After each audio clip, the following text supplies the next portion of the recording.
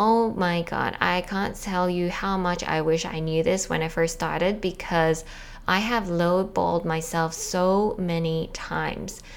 Just because a brand comes to you with an extremely low, ridiculous number to pay you for your work doesn't mean that is what you're worth.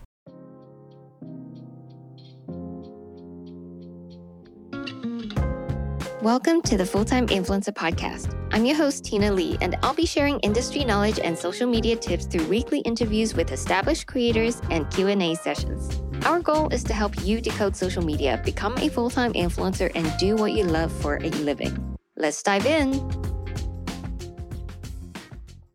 Hello creators! Today I want to share with you the 5 things I wish I knew when I started my influencer journey.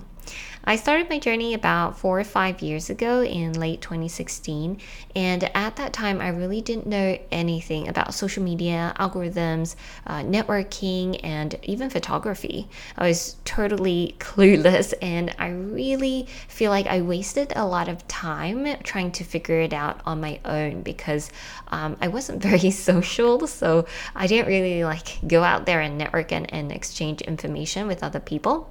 So I hope today's podcast will be helpful for you no matter where you are on your influencer journey. I feel like these are all very, very important key things to note and to remember. So hope you find this helpful, and let's get right into it. The first thing that I wish I knew when I first started my influencer journey is that networking is key. So I am a very introverted person. You might even call me a loner. When I was growing up, all of my teachers would write in my report card saying that I was very quiet. Tina is very quiet. That's just how I am. I don't always love to make conversation with strangers. I don't love small talk. I don't feel like I am very smooth or am very great at making conversation. So I tend to shy away from events and actively trying to meet other people and introducing myself to other people, that kind of thing. I didn't realize that me being introverted and my fear of speaking to people would really hold me back so much. I probably spent 2 years just creating content mostly on my own. It wasn't that I didn't meet anybody at all, but I wish if I could go back in time, I would make a much more active effort to network with other influencers, to go to influencer events, introduce myself, and meet people in the industry, whether that's brand representatives or PR people. After all, the influencer marketing industry is a people industry. It does matter who you know, who you associate with. So the sooner that you can put yourself out there and meet people, the better. I feel like I spent a lot of time just trying to improve my own content and trying to grow my following without thinking about developing the network and setting up a network. But it's actually really important to start doing that as soon as possible. So if you see other influencers who are smaller than you and they're getting these amazing brand deals, chances are they probably know someone who is on the campaign that introduced them to the PR person or to the brand, or maybe they went to a networking event where they met some relevant people who were in control of the campaign and which influencers they wanted on the campaign, or they were just actively going to events, networking with people, whether that's PR personnel or brand representatives, so that they would be known and would stay top of mind awareness for the relevant people. That being said, though, I do think there is a right way to approach networking, and it really is to find like-minded people, to find your tribe, and find people who are on a similar path as you or at a similar stage as you on their journey. When I say networking, I don't mean just going to any account and randomly messaging them, asking if they want to meet up for a coffee or something, or meet up or for a photo shoot. I do think there is a right way to approach it, and the relationship should be coming from a very genuine place, and also ideally be mutually beneficial. So for example, if you're just starting to network with other influencers, I really would suggest looking for people who are maybe in similar niches, and also people who maybe have a similar follower count range as you. If you are aiming for people who have a significantly higher follower count and you're DMing them asking to support each other and let's follow each other, that is not networking. Even if they respond, most likely they probably already have their own circle of friends in the industry, and it's unlikely that it would be a mutually beneficial relationship. Chances are, if you find someone who is going through similar things as you and they are similarly growing as you, then you can really relate on the same level and you can help each other out in similar ways and in very mutually beneficial ways. I know that COVID has made going to events significantly harder, and so therefore making networking a bit harder.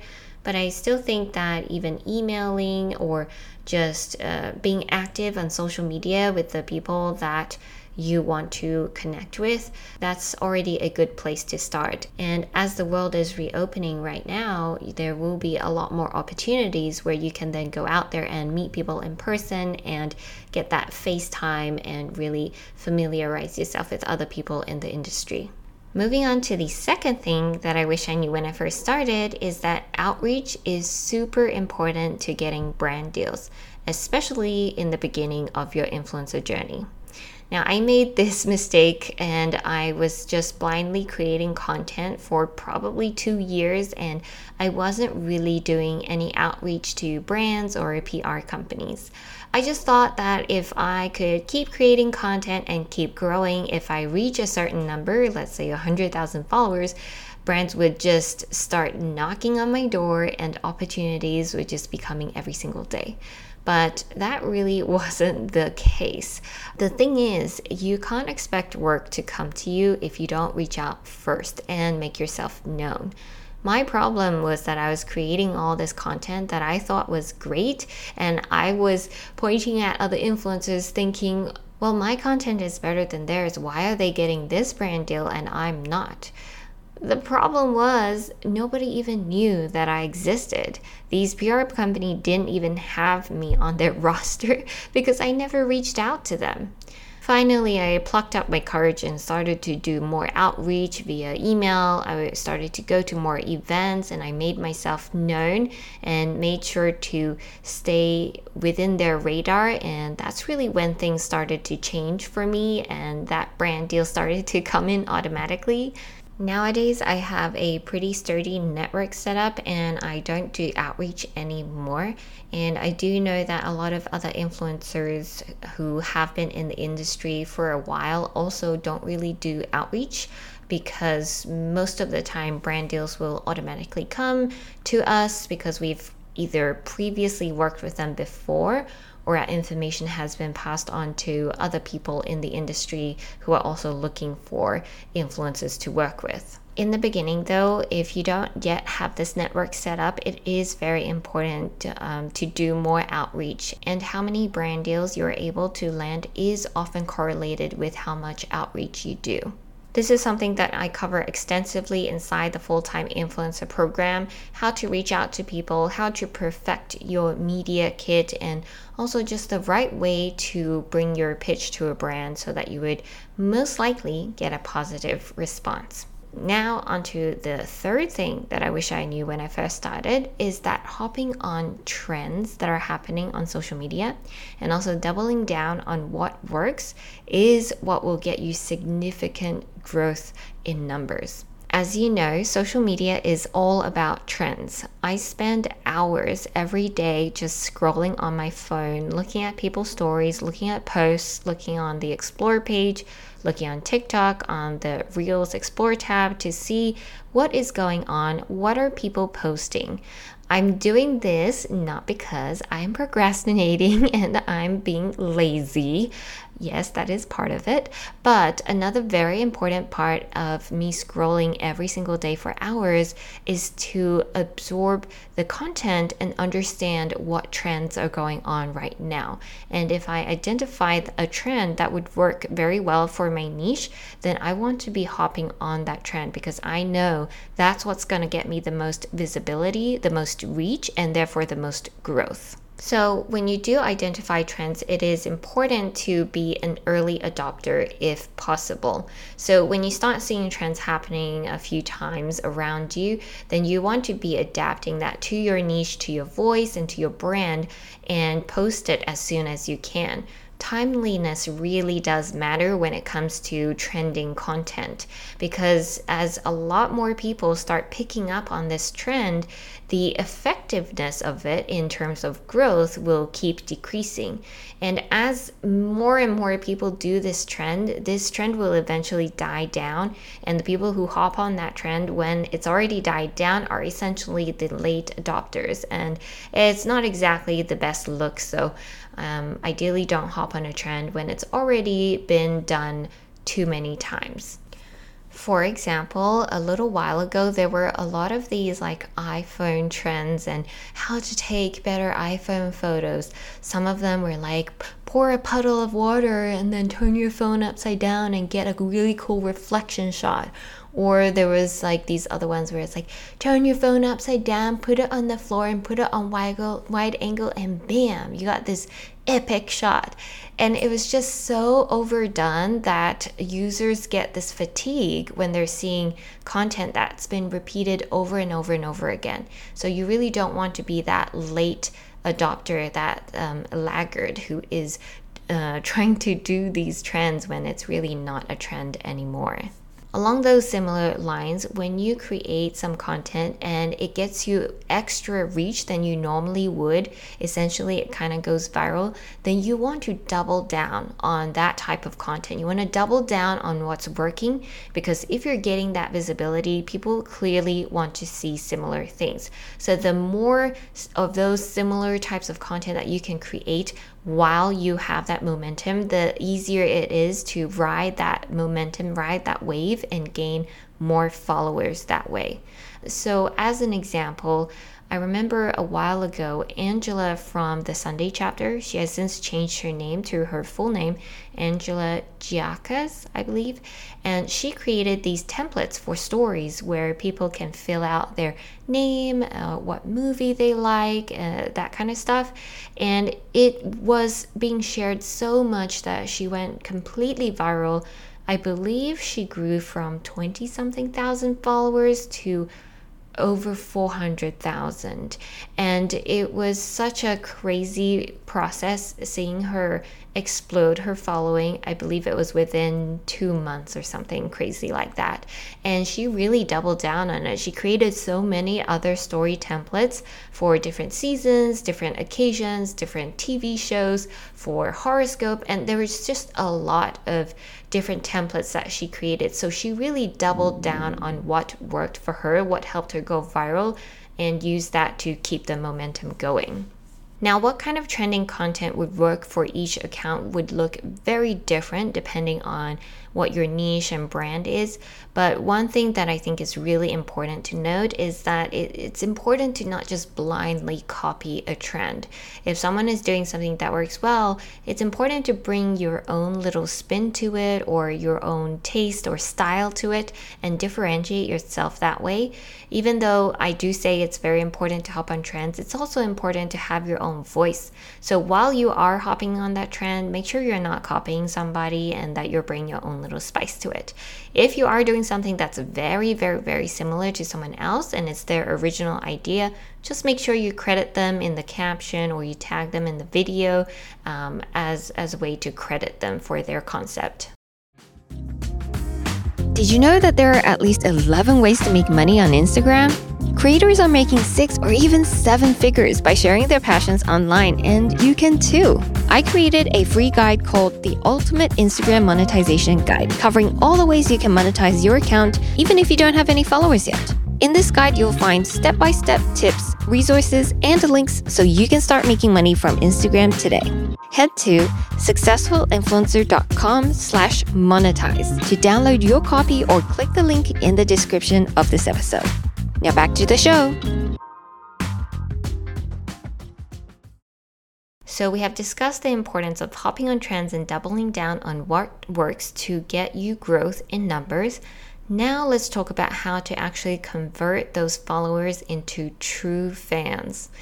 This is the fourth thing that I wish I knew when I first started, and it's that showing up as your authentic self and providing proper value is ultimately what will keep your followers around.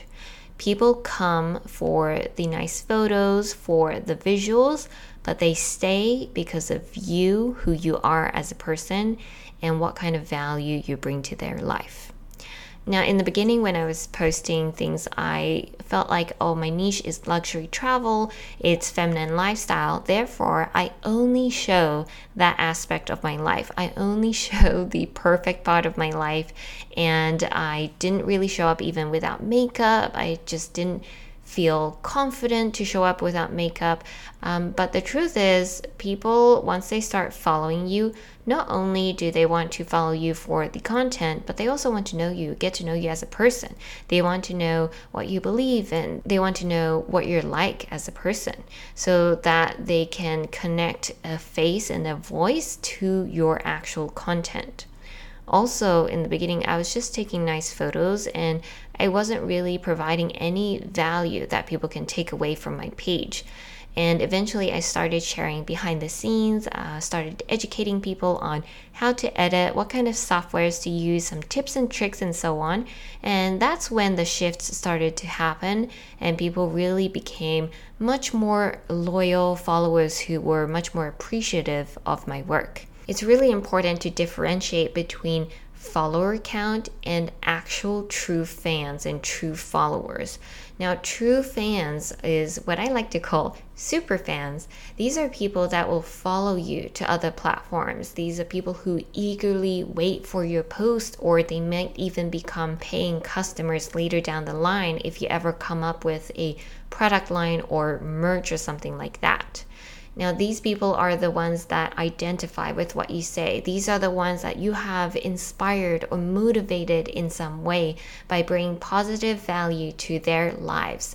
So it's very important when you're showing up on social media to not just think about like me, what I like, what content I am into that I want to put out there, but also to think about how you can show up authentically and how you can provide value to the people who chose to follow you. I remember this DM that I got from a follower. She said in the beginning when she was following me, it was because she thought my images were pretty, but soon she felt like it was so larger than life, it was so glamorous that it actually made her feel bad about herself and that she wasn't really getting much value from my content. And so she actually unfollowed me for a while, but later on my images started popping up on her explore page again, and she saw that I was sharing these behind the scenes, or I was teaching more things and providing more value and telling my story. That's when she decided to re-follow me again, and she later actually became a student of the full-time influencer program. So that's something I always try to keep in mind when I'm posting nowadays. Why do I show up? What do people come to my page for? And how can I provide value to the people who are following me so that they love to continue to follow me? So that's definitely something that I wish I knew earlier, and I hope that you can take away with you when you're creating content next time, keeping your audience in mind and thinking about how you can provide value for them and show up for them. Now let's talk about the last thing, the fifth thing that I wish I knew when I first started, is that you are likely worth more than you think in terms of brand deals, and that negotiating is key. Oh my God, I can't tell you how much I wish I knew this when I first started, because I have lowballed myself so many times. Just because a brand comes to you with an extremely low, ridiculous number to pay you for your work doesn't mean that is what you're worth. I think it's really easy for us as creators, when you're representing yourself, it's hard. It's not easy to say like, I am worth X dollar. And also because you are probably enjoying the creation process, you probably are starting to get gifted, starting to get paid, and you think it's exciting. So you don't think to necessarily negotiate the amount that you're being approached with. But it's really important to keep in mind that you can always negotiate.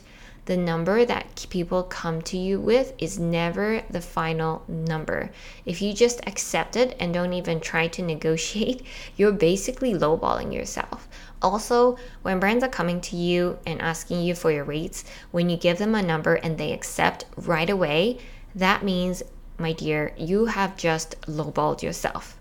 Now, it's obviously something that you'll learn through experience, through going back and forth with various brands, and you start to kind of get a good sense of what is a number that is generally too high for people at your follower count, your reach, and the quality of your content.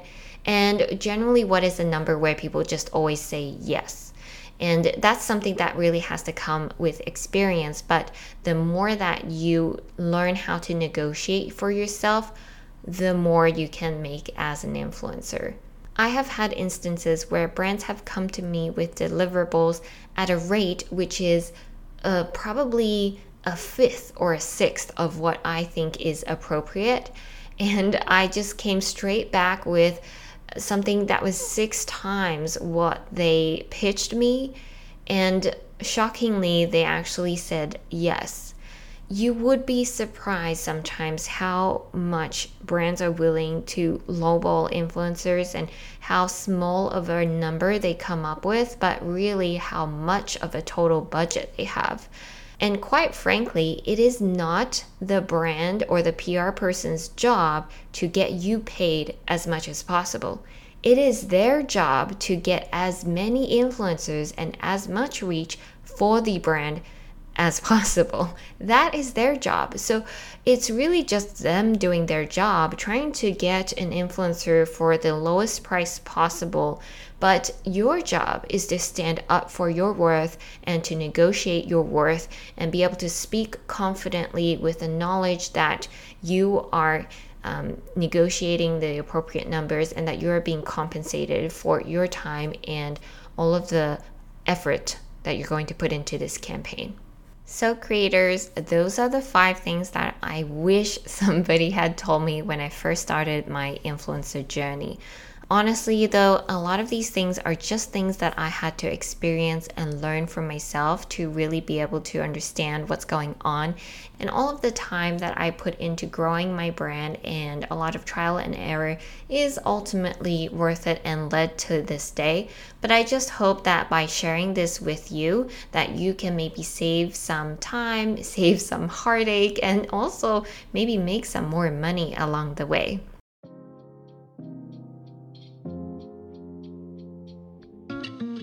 Thanks again for tuning in to the Full-Time Influencer Podcast. If you enjoyed this episode, share it with someone who could benefit from it. And I'll see you in the next one.